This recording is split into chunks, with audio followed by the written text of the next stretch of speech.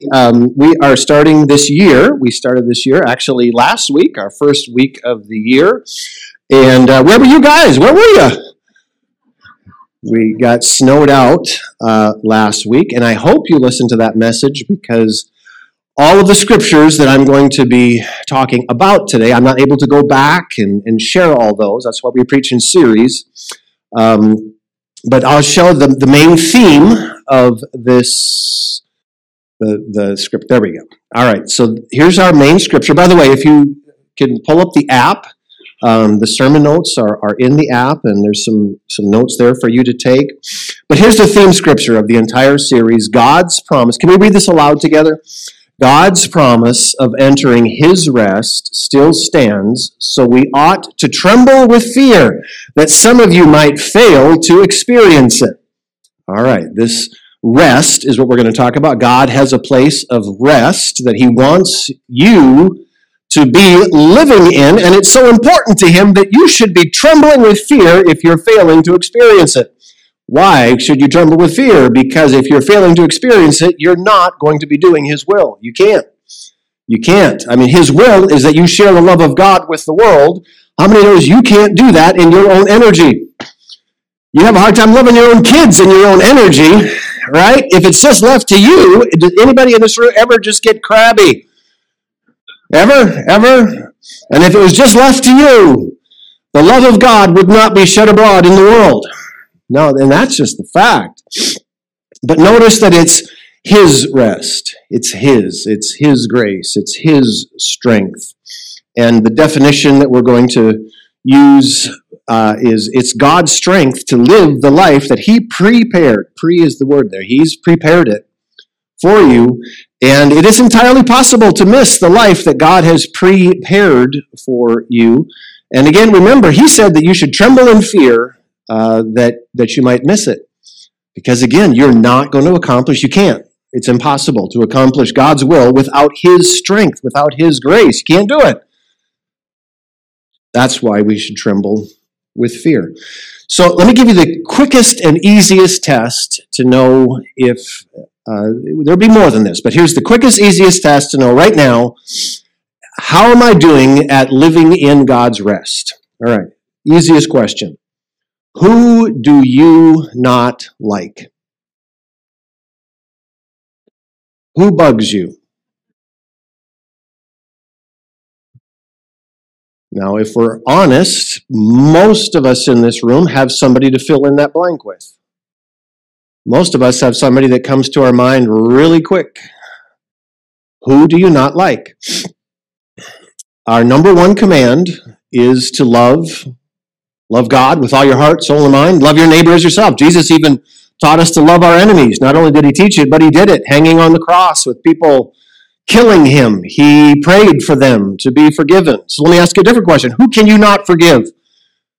Or let's just state it more correctly. Who in your life is not worthy of forgiveness? That buzzard, he doesn't deserve it. Come on, who fills that blank in your life? Now, can I just a little bit of meddling here? Can I show you how deception works? Let's just pull the cover on deception real quick. We actually have a really good reason, and we actually believe it. We actually believe this person actually shouldn't be forgiven, or it just makes sense in our brain. That, yeah, okay, Jesus, yeah, I get it. He said, love all people, love your enemies, but Brian, if you actually knew what's going on, and if you actually knew that this continues to happen, if you actually understood, then called deception.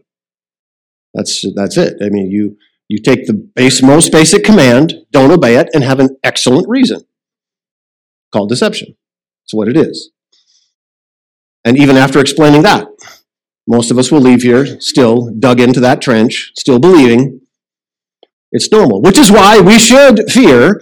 Why don't we? Why don't we fear not entering and living in God's love and his grace? Why do we not fear it? Because, again, deception. We think that, well, I would if, And the truth is, again, I want to say it again, we're accurate in this. That person can't be loved with your strength. Can't be. You're right. You have an excellent excuse. You're right. They continue to be a buzzard. You're right.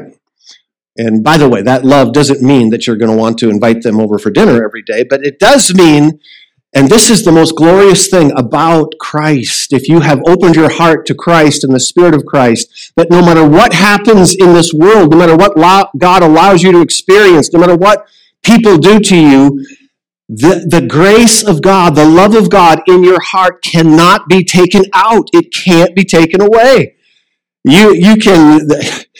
Scripture says you can kill the body. The Psalm says, "What can man do to me?" What is he saying? Well, they can kill your body. Jesus said they can kill the body, but they can't take your faith, your love. They can't take it. But once that is taken, and again, I'm going to say the same thing a few times here.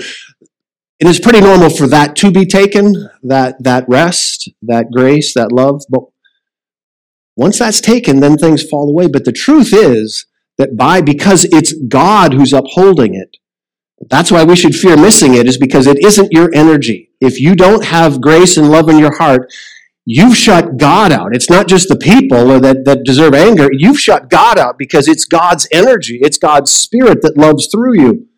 That's why we should fear. Go back to the scripture again, the first scripture. The first scripture. There we go. No, the first one. There we go. God, let's read it out loud one more time.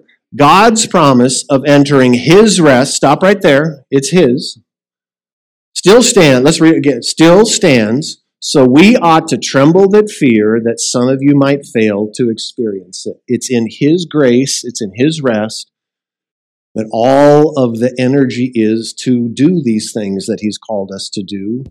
And again, the fear is because if I'm living without that grace, it's because I've shut him out, because it's his grace, it's his Spirit. He keeps coming. I keep resisting him. I didn't just resist him one time. I keep him out. And that's what deception does. It keeps him out.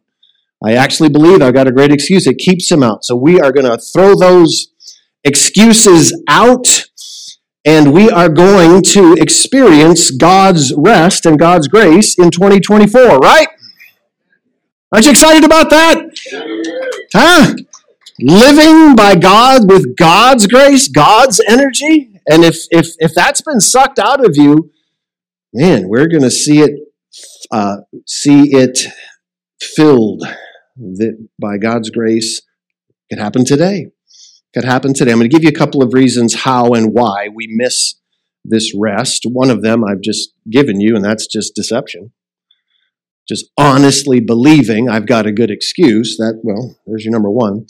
But the first one I want to share with you quickly, how do we miss this rest, this place of rest? It should be. It is a place of rest. It's a place of love. Now, by the way, rest in our mind means sleeping. Rest, that's not rest in God's economy. Rest means you're living, actually it's energizing, you're living by his grace. And the reason it's called rest is because it's his energy, it's not yours. Okay, that's why it's referred to as rest. Remember, it's God's strength to live the life he prepared for you. So how do we miss it? Just a couple of things I'm going to share with you. One of them, oddly enough, is a failure to feast. A failure to feast. Now, this probably isn't the number one issue. I mean, the biggest thing in our, but it might be for some of you. We just advertised life groups. If that sounds like a ridiculous thing to you, this is you. Did you know that in the Old Testament that God put on the calendar, under the law, God put on the calendar during a year, 7 feasts. I mean, these were the whole nation supposed to get together. 7 during the year. These are annual parties. Okay? That doesn't mean that they're in their own home and their own life, they're never supposed to feast beyond that. But he's saying that 7 different times. You know how many fasts he put on the calendar? 1. He evermore expects us but there's something to feast, but to get together with God's people. Now, a life group is more than that, but that is a massive part of a life group. if you're never feasting with those people and just enjoying each other, just laughing with each other, occasionally laughing at each other, man, you are not going to enter God's rest and His grace. You're not going to experience His grace all alone. I don't need that, Pastor Mike. Just me and my Bible. Just me and my Bible. That's all I need. No. I tried that. No, you're going to need some people. By the way, probably the most famous scripture on joy. How many have heard the scripture before? The joy of the Lord is your strength. Do you know that we are so classic at ripping things out of their context, and we don't even know the context? Here's the verse. Then he said to them, go your way. He's talking about a feast. Go your way, eat the fat. That means a fatty steak, believe it or not. Yes, you have a command from God to eat a fatty steak, all right? Eat the fat, drink sweet wine, and send portions to anyone who has nothing ready. He says, if there's poor people who don't have anything, make sure they're in on the feast too. For this day is holy to our Lord. What should you be doing on a holy day? Not a trick question. What should you be doing? Feasting. By the way, that does not compute in the Christian brain. Remember probably the most famous parable that Jesus told is the parable of the prodigal son. Remember, the prodigal comes home, dad's throwing a feast. You guys remember the story? You've heard this one before? Okay. The prodigal son comes home, and then there's the older son who's been in the fields. And he comes in and hears music and dancing and celebratory, and he's angry. You know who the older son is? You know who he represents? Crusty Christians. He represents us. And he comes, and you know what he says to his dad? He says, Dad, I've been slaving for you. I've been faithful. I've been to church every week. I read my Bible. I even got the journal. I bought the journal. I paid $10 for the journal. And every day I filled it in. I've been slaving for you, God. Well, he's talking to his dad. I've been slaving for you, Dad. I never missed. And you remember what he said to his dad? And you never even gave me a skinny goat so I could have a party with my friends. And that makes sense to Christian brains. Like, yeah, the holier you are, everybody knows this, the holier you are, the more miserable you are. Right? Absolutely. You can always tell who's the most holy. They're the most crabby. Wow, is that Anybody remember, what does the father say to the older son? Concerning his report that you never gave me a skinny goat to have a party with my friends. Come on, shout it out. What did he say to his son? Everything I have is yours. Right, everything I have is yours. Two things. He said, first of all, I said, son, you're always with me. And everything I have is yours.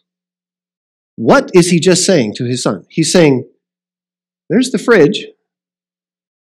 Son, I didn't realize you were waiting for me to drag you to the fridge, open it. Son, did you know this thing had a handle on it? You didn't know that. Oh my gosh, I feel so bad. I thought you knew there was a handle on this thing. Yeah, well, here, let me introduce you to the handle. Oh, it opens. Wow. What is the point? See, under the law, God commanded feasts. Grace expects you to go to the fridge. Grace is freedom. And if we're idiots, we will use our freedom to make ourselves miserable. I mean, you got to be slow, but I'm telling you, there's a lot of slow ones. We honestly believe that. That I can't please God and feast. That's actually what he instituted. Now, I get it, and I understand all the, Pastor Brian, if we do that, if we just become a feasting people, we're all going to be fat, lazy, glutton drunkards. And no, that's not true. If you're doing it with God and in His Spirit is not a spirit of gluttony, and that's not the way it works. It's love, it's grace, it's joy. By the way, we never finished the verse. Go your way, eat fat, drink sweet wine, send portions to those who have nothing. For this day is holy to the Lord, and do not be grieved. God's literally commanding you. Do not be grieved. Do not be crabby. Do not be a curmudgeon. Do not be the older son. Do not be the Christian who thinks you're so holy because you're so miserable. Do not be grieved, for, and then here's the only part that we know, the joy of the Lord is your strength. It doesn't work just to rip it out of there and say, okay, well, I could just sit in the corner with my Bible and the joy of the Lord is my strength. No, you actually have to get together with people. You do. You do. That's why does the church organize life groups? And by the way, just to reiterate what Tom said, by the way, on the chairs in front of you is a QR code. You just scan that. And all we're asking you to do is, if you're interested in joining a life group, just give us your name so that we can know the numbers of groups. What we don't want to do is, we've got leaders trained, is put together a bunch of groups that there's not people to join. So if you're willing to join a group, and then you'll have options of days. We'll get that to you next week. But please just put your name in if you're willing to join a life group. So number one is just failure to feast. And I want to say this one more time, we'll move on. The law put feasts on your calendar, and you were under condemnation if you didn't. Can you imagine that? You're getting in trouble for not feasting, right? Grace expects you to get your buttocks to the fridge. Do I need to say that again? Expects you to enjoy God. God actually expects you to enjoy Him. He expects you to enjoy Him, His grace. He has created an amazing world. I know there's sin all over in it, but His grace is still here. His Spirit is still here, and He expects you to enjoy His people. There are good people. I don't know if you know this, but around here at Life Church, we got a lot of good people here. Did you know that? Is there any good people in Life Church? How many are sitting close to one? I mean, they're awesome. They're like, these people would actually it'd be fun to go to their house. Yeah. Yeah. I keep this really well. I remember one time I was keeping this, and long story, but I went over to Keith's house, and he had a freezer full of ice cream. That's another sermon for another day. Let's move on here to number two. That's kind of a private joke of him. The second way that we miss God's rest is failure to feast, is failure to understand God's seasons. God never changes, but He does change how He acts towards you, how He responds to you, the way His Spirit is working in your life. He does change that. He's not changing, but He will change the way He's moving in your life. Let me just read you quick. Let's go to the scripture of Gideon.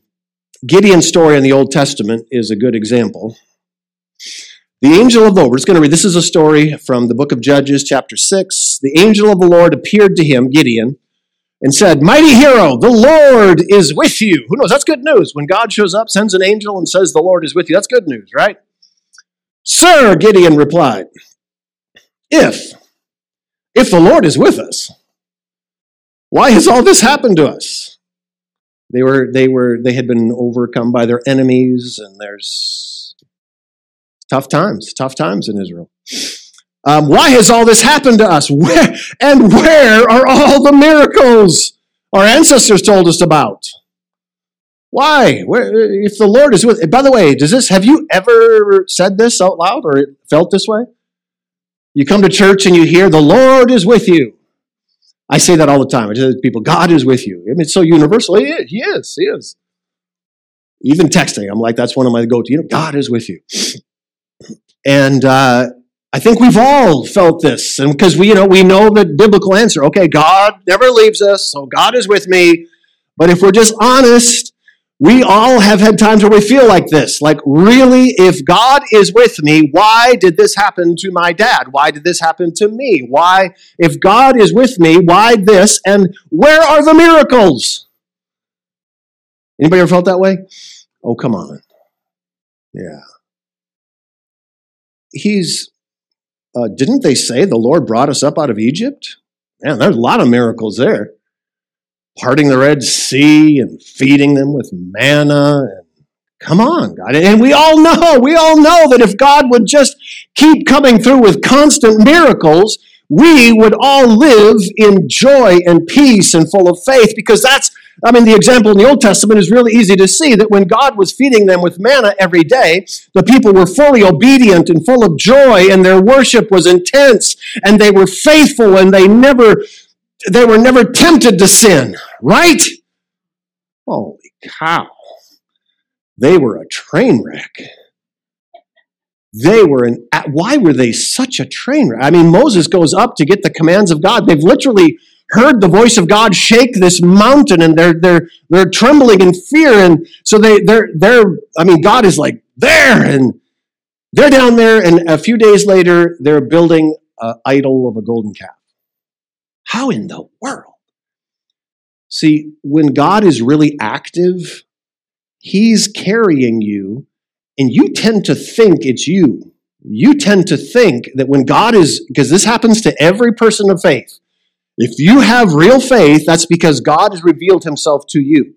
Jesus said, I stand at the door and knock. If you open the door, and when you open the door to Jesus Christ, when he comes in, you know. He makes an entrance, and you know it. And there's some miracles. First, the most intense miracle by far is what God does internally, and God introduces himself. And when that's happening, and this is almost universal, that when you first receive Christ, there is a period of a week, a month, a year, where you are literally fed by God manna every single day, and you think it's you. You think it's your discipline because you probably are reading your Bible. But how many knows that when a sailboat is going exactly the direction that the wind is pushing it, you can think you are a champion salesman. I don't think that's the word. Sailor. Salesman. I'm a sailor.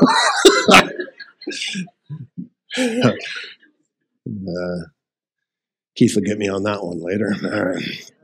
You can think you're a champion sailor winning the race, but the truth is, you aren't doing a darn thing. You just put the sail up and you're just, but you think it's you. And we do, our moments of highest worship. And we remember those times when, the worship was so intense, and we were experiencing Jesus, and we had tears, and we had snot, and we had the whole thing. And it's like, and we were on a regular basis reading our Bibles, and we thought, oh man, I was so disciplined during that time. And we think, and we want to reduce our relationship with God down to math. And if I could just get back to disciplining, to worshiping like I did then, and praying like I did then, and we get weird in our head, and we think, and then we blame other people. I remember back then, Brandon used to sing this song. Yeah, when I was crying, he was singing, but he didn't sing that song anymore. Yeah, it's Brandon's fault. Yeah. Well, what's the reality? The reality is God backs up. He doesn't back up his presence, but that wind where he's literally doing the work for you, he backs that up. Because that's dangerous stuff. When it's all God, there's literally, you think you're disciplined, but you're not. You're not changing, really. He's pushing you. He's guiding you to a better place. And you need that to kick things off. Otherwise, you would have no faith. People misunderstand faith. People who don't have faith think that we just kind of like Santa Claus. We just believe. And we just mustered up this. We somehow convinced ourselves that we believe in this entity that we've never experienced. When the fact is, faith it's just like sight in the physical. What would it take for you to convince yourself that Pastor Brian does not exist? What would it take? How loony would you have to be? How much mental gymnastics would you have to go through a week, a month, a year from now to convince yourself that I do not exist? You probably couldn't do it. Well, faith is exactly that way. God has introduced himself. It's spiritual, so it's not physical, but that faith is the automatic, it's sight. It's like, once he introduces himself, and that's why faith begins that way. Faith begins with his introduction, and not always, But for the vast majority of us, it is quite emotional for quite some time. And then he backs up a little bit. And that's exactly what's happened, and that's what's happening in Gideon's life and in Israel at this time. So he says, here's what used to happen, but now. Everybody say, but now. Oh, come on. Say, but now. But now, the Lord's abandoned us. Yeah. Stinks now. Used to be good when Brandon sang the good songs. But now the Lord's abandoned us and he's handed us over to the Midianites. Then the Lord turned to him, to Gideon, said, and here's the line. Can we read that out loud together? Go with the strength you have. Oh. Ooh. Man, we don't like that. We don't want to do that. You know what? That's hard. Maybe you're not there today. Maybe you're feeling it's all zeal and emotion for you. Maybe you're in one of those seasons. Praise God. And when the wind is blowing, you're ready to go. Whatever God says, woo, let's go. When you're in one of those but now times, man, you don't want to hear this because you think you have no strength. But it's not true. That little strength that you have is actually him, but he's doing this intentionally because he wants you to be involved. He wants you to become a better sailor. He wants you to navigate, to use the wind. Has anybody ever navigated a sailboat? Oddly enough, I took a class in college on sailing. I went to the only college in America that has, I think there's other classes that have a sailing class, but I went to the only college in America that had a class on water skiing. Yeah, I took some summer classes. Not many people can say they're college certified to water skiing. Come on.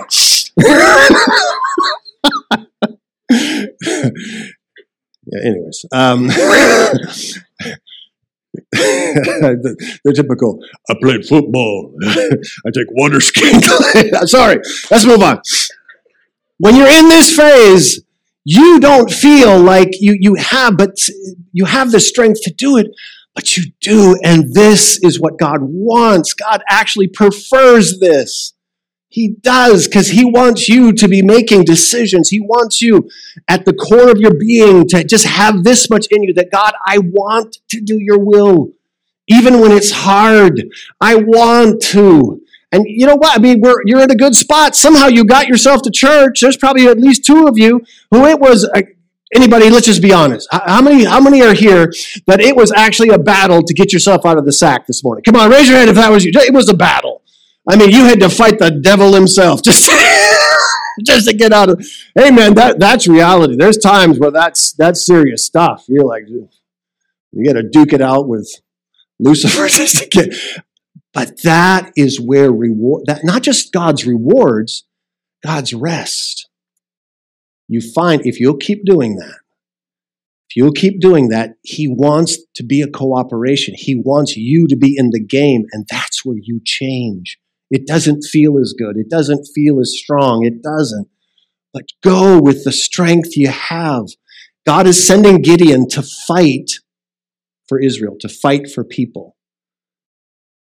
The number one command is love, and you can always tell if you're in his rest, you are fighting for people. You're fighting for your own soul. You're fighting to maintain the love of God. And by the way, if you're going to maintain a forgiving heart, it's going to be a fight. How many has proven that? If you're going to maintain a loving heart, if you're going to love your own life, if you're going to love yourself your whole life, that's going to take a fight. If you're going to love your spouse your whole life, there's going to take a time. Well, that's a fight. And I don't mean fighting with them. I mean fighting spiritually to overcome your own lies of unforgiveness. You're going to have to fight to maintain. But it goes beyond that. You're going to fight for people. People are being attacked. People are being overcome. You have people around you who are being overcome with depression and discouragement and disease. And God wants you in their life, which again is why we ask you to join a life group. Maybe you look around, here's what's pretty normal. You look around and you think, I'm the only one with problems. It's easy to sit here on a Sunday morning and say, well, Pastor Brown, I would join a life group, but I have problems. And I'm sitting here with all these perfect people. Look at them. Look at them. They look so stately. Look at Samantha and Melissa up here. So stately. Just perfect. And it is true with you two. Everything is perfect in your lives, right? Everything's perfect. Roses. Your husband brings you roses probably, 3-4 times a week usually? And no, but it's we believe lies. We get lies in our head when we don't get together with God's people. But when you get together, you realize it's a battle for everybody. God intended it that way. God doesn't want it all to be wind. He wants you to make hard choices, to go in the strength. Let's say this out loud. Say, go with the strength you have. Go with the strength you have. One more time. Go with the strength you have. One more time. Go. Don't ever forget that. That's what he wants. Especially, double dog, especially when you feel like that strength is that big. Oh, that's the good stuff. That's where you are changing. And don't forget, even that little strength, it's him. It's him. Rescue Israel from the Midianites. I am sending you. Gideon's not done. But Lord, Gideon replied, how can I rescue Israel? My clan is the weakest in the whole tribe of Manasseh, and I just so happen to be. You just happen to find the least in my entire family. You know what he just said? My clan is the weakest. Essentially, if you track with this, he's reduced himself down to being the worst person, the weakest in the entire nation. He knows it. Do you suppose he interviewed everybody else in Israel to discover, I'm actually in the... What are you listening? You're listening to deception. That's what a brain believes.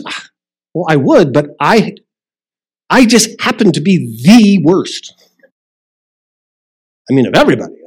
I guess mathematically somebody has to be at the bottom. I guess it's possible, but I kind of doubt it.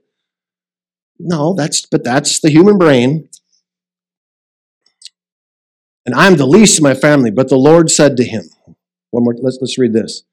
I'll be with you. I am with you. I will be with you. I was with you.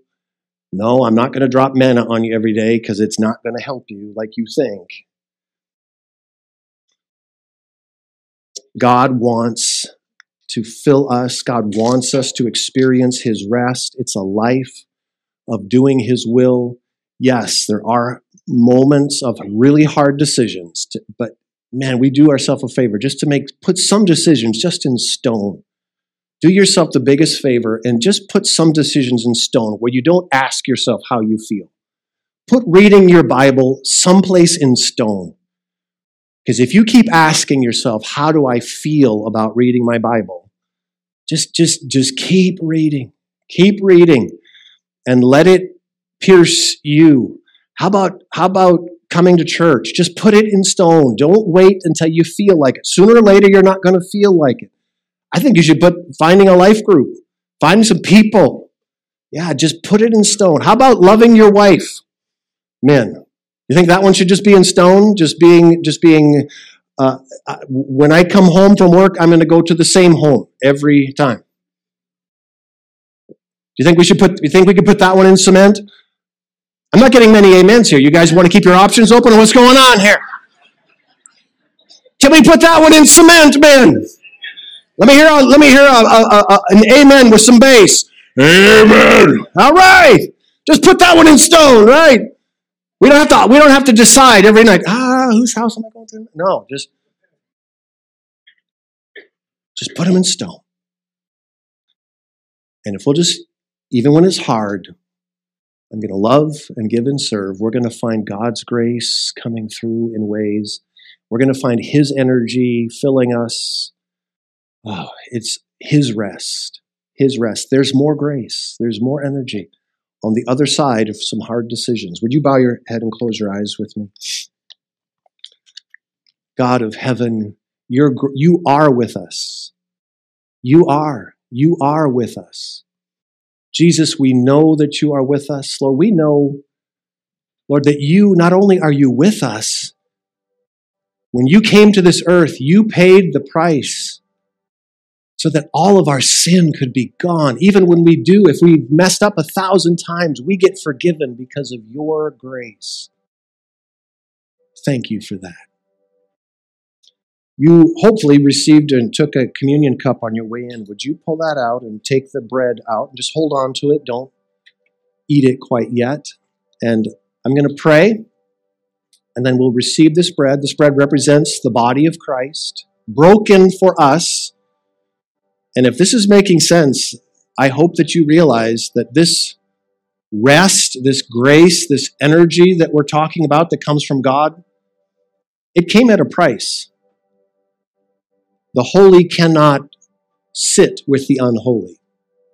It's only through the blood of Jesus that we are holy, and he paid the price so that we could keep getting forgiven, keep getting more grace. Jesus, it's by your wounds that we are healed. So as we hold this bread, we remember your sacrifice. We'll never forget. We'll never move beyond it.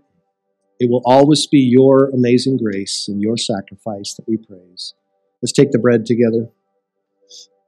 Scripture says after supper, he took the cup, saying, "This cup is the new covenant in my blood." God, we have a new covenant, a covenant of grace.